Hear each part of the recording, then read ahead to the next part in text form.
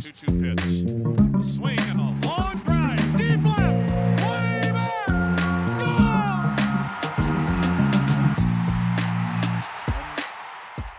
Hey everybody, welcome to another Baseball America Prospects podcast.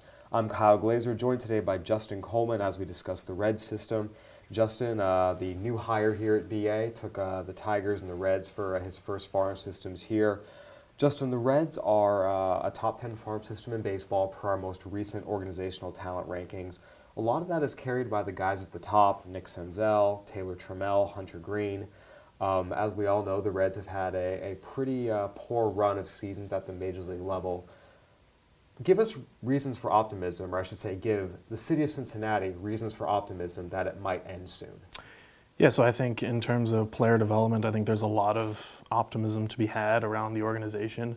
I think they are deep in terms of infielders. I think they are conscientious of developing pitchers. I think that's always $1 million question for Cincinnati, is where are they going to get the starting pitching from and how is it going to translate to a Great American Ballpark. So I think that when you have marquee pieces like a Senzel, like a Hunter Greene, the recent draftee Jonathan India, when those guys are at the top of the list, I think they're really high impact big leaguers who should be adding value at the major league level relatively soon. So you hit on it a little bit. The Reds have, just to be completely frank, utterly failed to successfully develop pitching, whether it's guys they drafted, whether it's guys that were touted prospects when they were acquired. Again, Robert Stevenson, Cody Reed, Amir Garrett. It's a very, very long list, and it's caused them a lot of problems. And we mentioned 5 straight losing seasons. And it's not like they've been close, we're 78 and 84. It's 4 straight seasons of at least 94 losses. They are headed for another top 10 pick in this upcoming draft. In that regard, Hunter Greene, who is not number 1 in this system, but was the number 2 overall pick in 2017, obviously had a lot of hype and a lot of it well deserved. He showed off a little bit why at the Futures game, throwing every single pitch over 100. But as we see so often, guys who throw that hard at 18 break down. He has a torn UCL. They are not doing Tommy John surgery as of yet. They're letting him try to rehab it. What is the update on Hunter Greene, and just talking with evaluators both inside and outside the organization, what was the overall sense of where he's at in his development independent of the injury? Yeah, so I think as far as the injury goes, I think that's obviously going to really slow his timeline down considerably. I don't think they're in any need to kind of rush him at all. I think when he does come back, he still has a lot of work to do. You know, this is a guy that's got a really big arm, triple-digit fastball, plus fastball, plus slider, a guy who's got very clean mechanics. I think the one separator for him right now is I think he needs to work more on his changeup. Lefties hit him pretty good last year, and when he pitched for Cincinnati, and I think for me that's kind of the one big difference moving forward for Hunter Greene is how good is that changeup going to be. If that really comes along well and shows more average to plus, you're looking at more of a frontline guy. But the book is still out. I think you have to kind of wait and see. You know, he's very athletic. He's obviously hungry. Cincinnati's very invested in him, and rightfully so. He's got all the tools to be a frontline guy, and so time will tell, you know, as far as how his pitches come along, and obviously he needs to deal with the injury first. In regards to, his progress, I think one of the most promising things was early in the year he really struggled with Dayton. And beyond just the fact that it had been struggles when he was on the mound, well, it was related, a lot of short outings. His first couple outings, 3 innings, 2 1/3, 2/3, 2 innings, an inning and 2/3. And even then when he started to come around, it was still 4 innings, 3 1/3. He wasn't really building up, but all of a sudden around June, you start seeing 5 innings, 6 2/3 innings, 6 innings. And then on July 2nd, he had his best start as a professional, 7 scoreless innings, 2 hits, no walks, 10 strikeouts. I think what's probably so much of a bummer, beyond just the fact you lose a talented kid like this to an injury, is he was really starting to kind of round into form there, and right around the time that happened is when this hit him. Yeah, there's no question. I mean, I think in terms of the shorter outings, I think Cincinnati's really looking for trying to make sure that he learns early on in the system the importance of pitchability. You know, this is a guy that he's obviously got premium stuff. He's going to blow away a lot of minor league hitters, no question. But I think when you have him in those shorter stints, And, Cincinnati's people, they talked about this, that, hey, look, it's important for him to kind of be cognizant from start to start or appearance to appearance to make adjustments. And so that was really big. And I think you were starting to see, as you had referenced there, all of it was kind of coming together for him, which is why it was such a bummer. It was tough. I mean, to see a guy like that go down with an elbow injury, and he's obviously got big time stuff, and to see him kind of slowly piecing things together, it's gonna play on him now as we move forward, and we see kind of how he comes back and how he bounces back from the injury. So, what is the timeline in terms of him getting back on the mound? What's the most recent update you got? No, I mean, there's no update that's been given to me. I mean, I think it's going to be more rehabilitation. I think they're going to go into spring training, make sure he's okay, slowly build up his innings. He's going to obviously be going back to shorter stints, pitching 1 or 2 innings at a time. Nothing like the 6-7 straight out of the gate. That won't be happening. I think you're going to see him more short season. If he is really progressing well this coming season, then obviously full season ball isn't out of the question.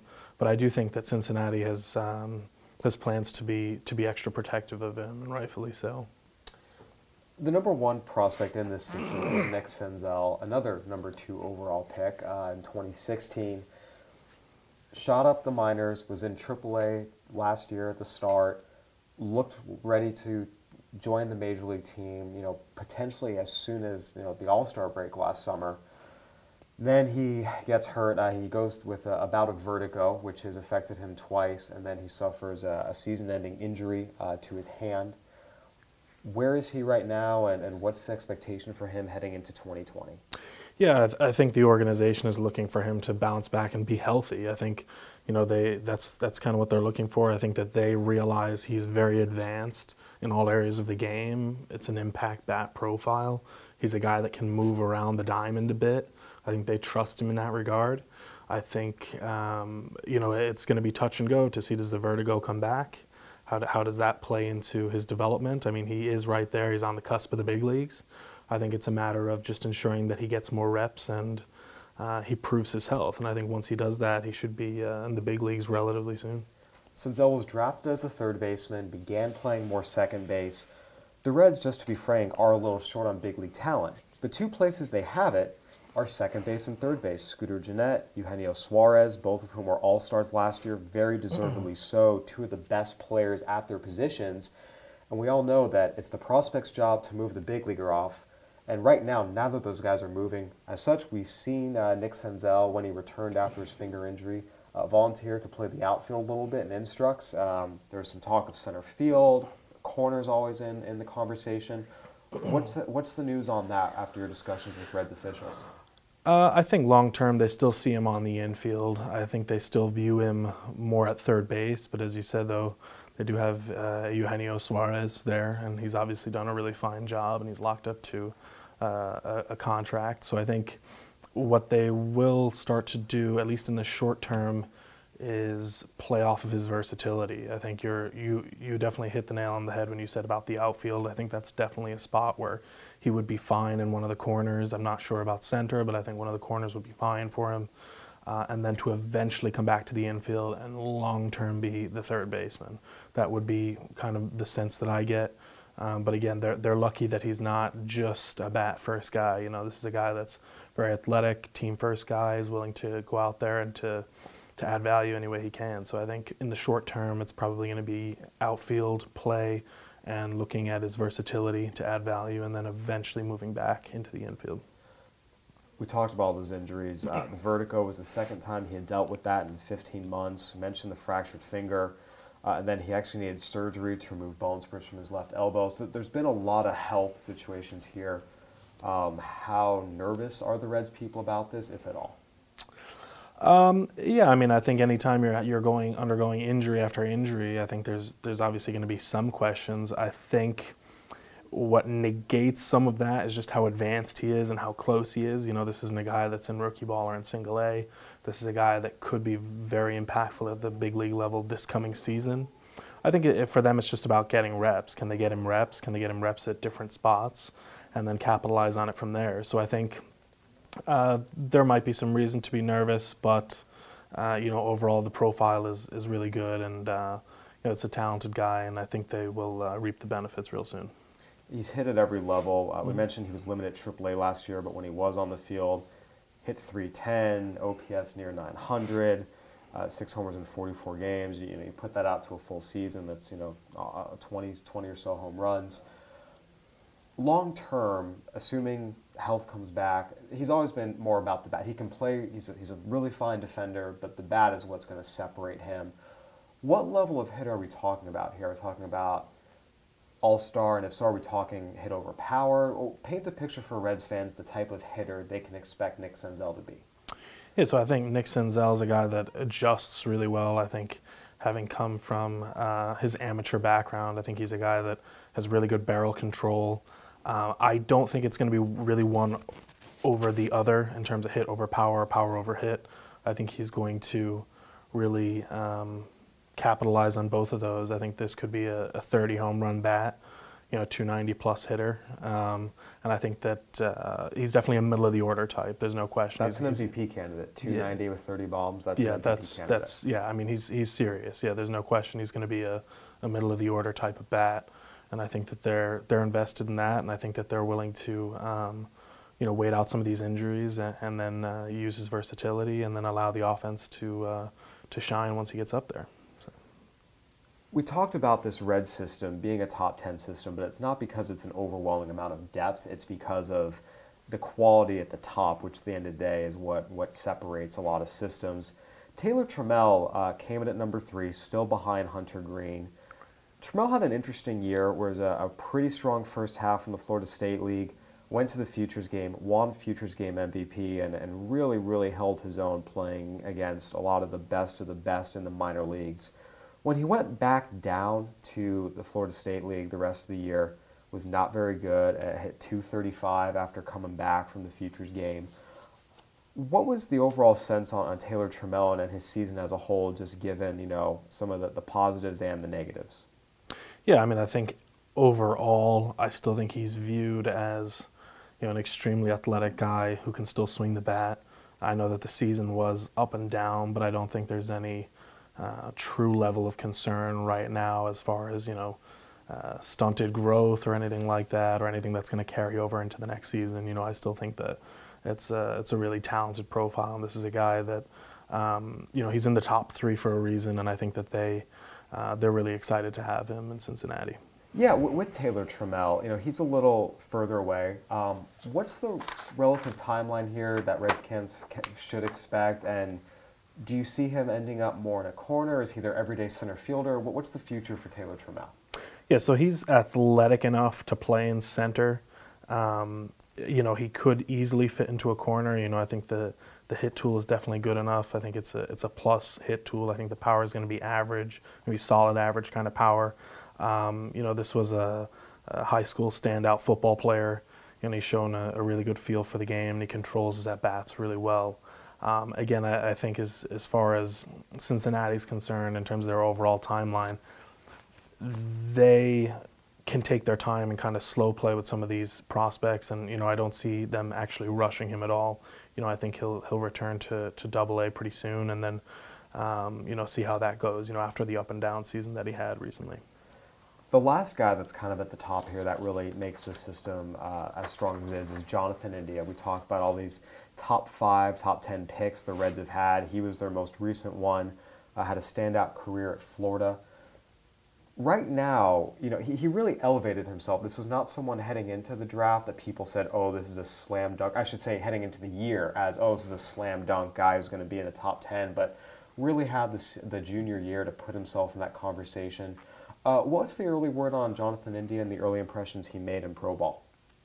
Yeah, so I think his impression overall on the organization is that he's a really polished player.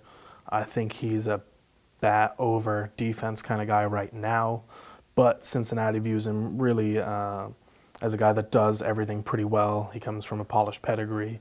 He controls the game very well. And so I think for them, they're really excited to have him. I think it's another future infielder, to an already very crowded infield group. Beyond these top 4, there is a little bit of a drop-off. Tony Santillan did spend a little bit of time in the top 100, had a good season at Double-A. Again, guys like Tyler Stevenson, Shed Long, guys who have done some good things, but maybe aren't seen as elite guys. But outside those top four, who really, in your eyes, kind of stood out to you in your discussions and made it seem like, okay, he's here now, but he has a chance to really pop? I think the one guy that stuck out to me was Mike Siani, the outfielder. I know that it's a very high risk profile.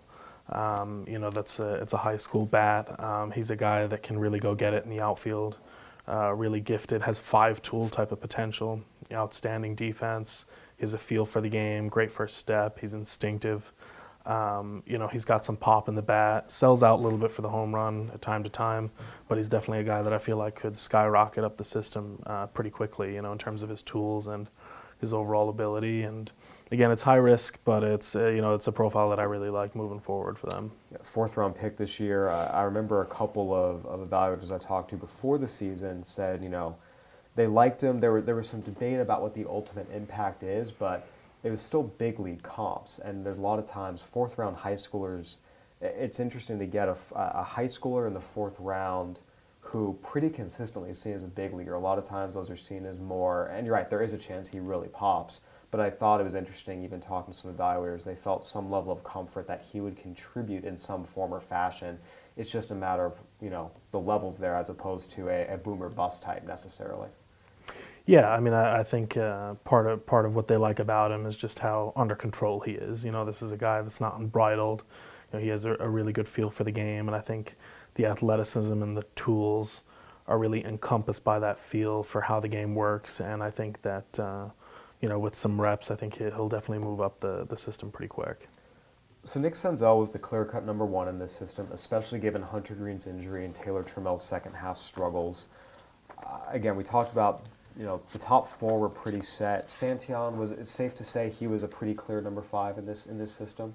Yeah, mid rotation, upside kind of guy. Needs to focus a little bit more on command, but yeah, definitely a safe, I think pretty safe number 5. Once you get into the back half, we mentioned Long, Stevenson. Did it start to get a little more jumbled, or was it pretty clear to you, okay, Stevenson's number 6, Long's number 7? Like, how close was it, Gutierrez, Siani? Was this more jumbled, or was it still fairly clear-cut?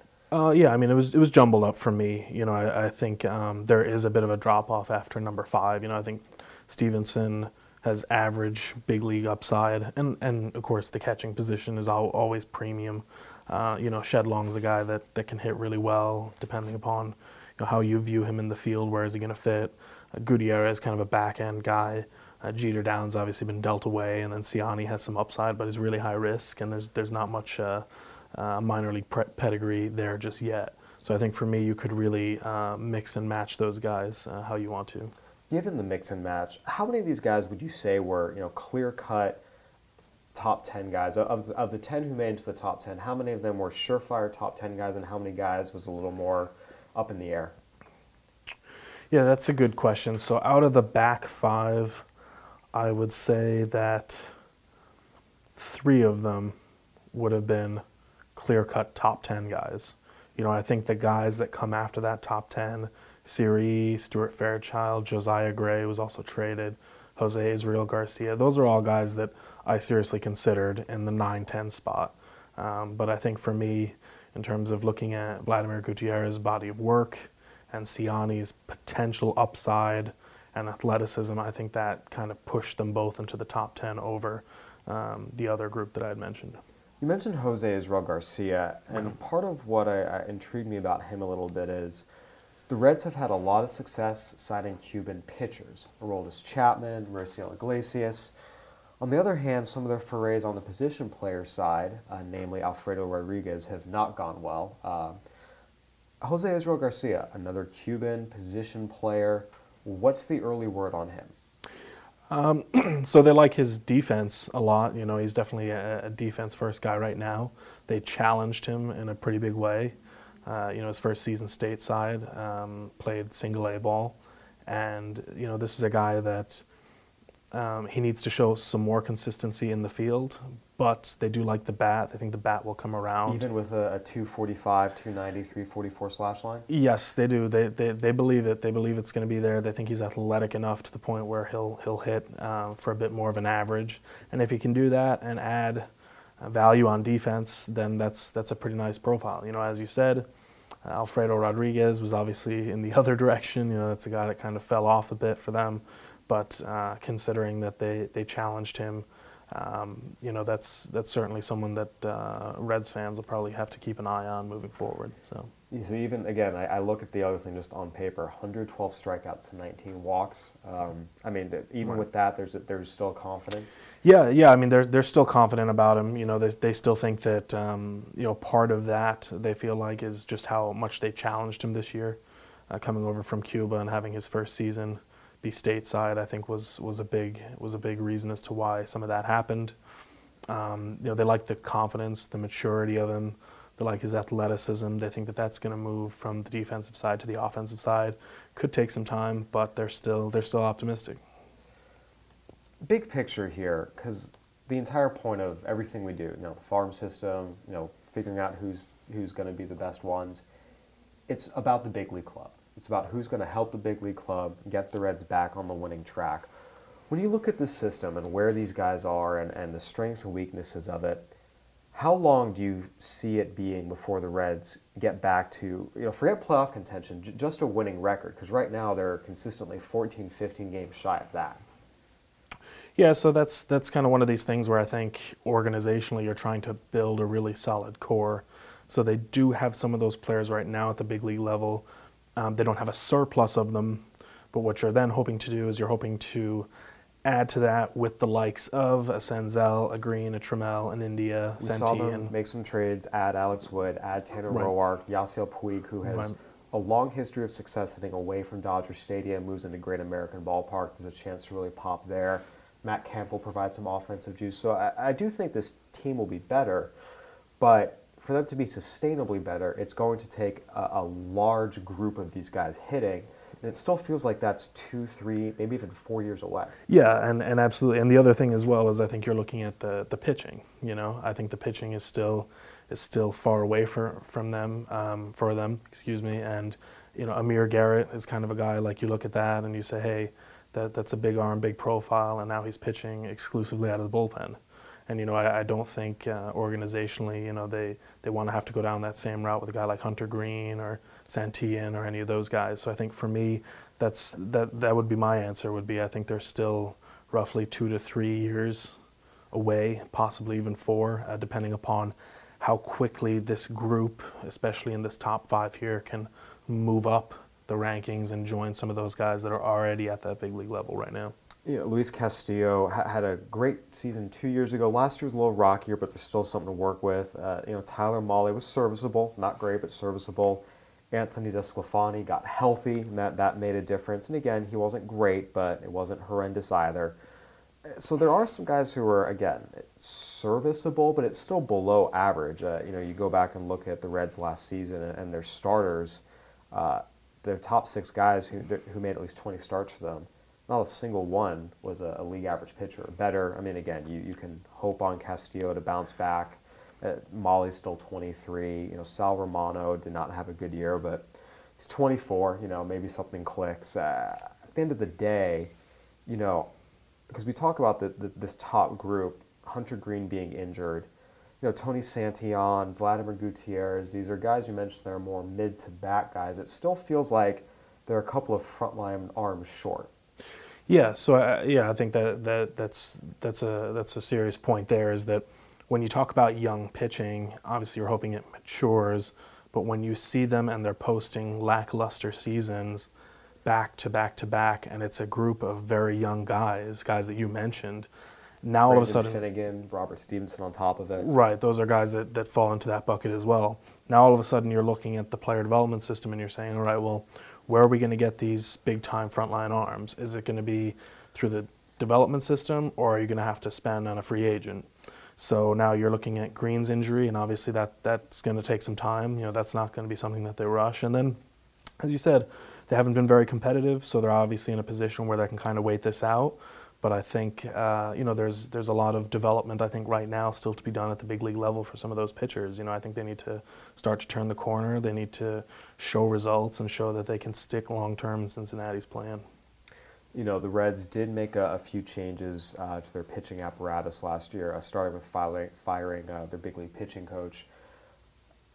I think it's fair to say there is some skepticism in Cincinnati. Again, just given, we talk about these guys, Reed and Stevenson and Finnegan. A lot of these guys were, talented, pitchers who, it's not like these were guys the Reds drafted or acquired and people are like, what are they doing?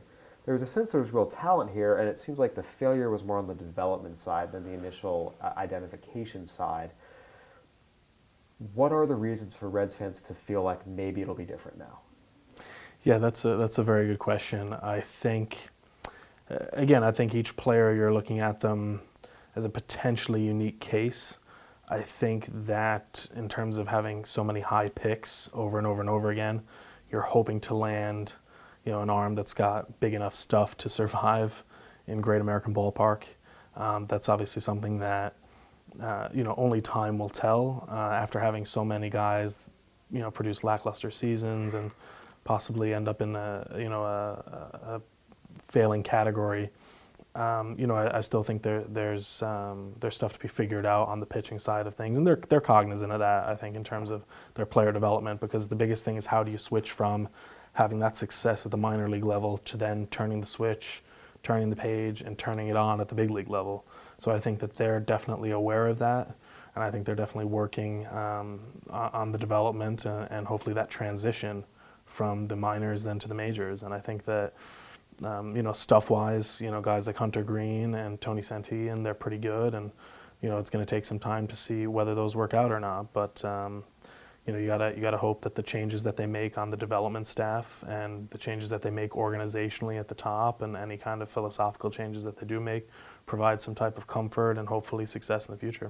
Absolutely. And again, there are some offensive pieces here. Obviously, you have Joey Votto, who continues to be going strong into his mid-30s. Talked about Jeanette and Suarez. Scott Schebler is long been a personal favorite of mine. Jose Peraza, by the way, had a very fine year, for a starting shortstop in the major leagues. There are pieces to work with. This is not a team that the cupboard is bare, but the arms need to get better. Just to wrap up real quick, Justin, anyone in your course of your discussions that, is not top 10 or maybe even top 15 right now, but there's a sense that, there's someone down below here who could really pop? I think two guys. I would say outfielder Jose Siri and outfielder Mariel Bautista. I think Jose Siri is much closer to the big leagues. I think that's a guy that Reds fans could see relatively soon. He's a guy that can kind of do a little bit of everything. He's athletic. He fits in the outfield. He's going to provide some value on offense as well. That's a guy that could move pretty quick over the next coming season or two. And then Mariel Bautista. Mariel Bautista is a very high-risk prospect, but he's a guy that outside of the organization and inside of the organization as well, teams really like. He's very athletic, upside, good defender. He can swing the bat pretty well. And again, he's far away from the big leagues, but he's definitely a name to watch as someone that could balloon and move quickly through the system. Absolutely. All right. Well, Justin, thank you so much for joining us, providing your insights. Really appreciate it. For Justin Coleman, I'm Kyle Glazer. We'll be back with more Prospects podcast soon. Thanks for listening, everybody.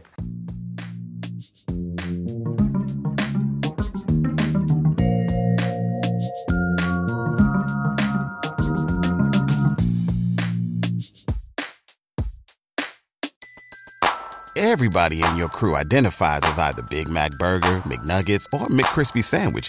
But you're the Filet-O-Fish Sandwich all day. That crispy fish, that savory tartar sauce, that melty cheese, that pillowy bun. Yeah, you get it. Every time. And if you love the Filet-O-Fish, right now you can catch two of the classics you love for just $6. Limited time only. Price and participation may vary. Cannot be combined with any other offer. Single item at regular price. Ba-da-ba-ba-ba.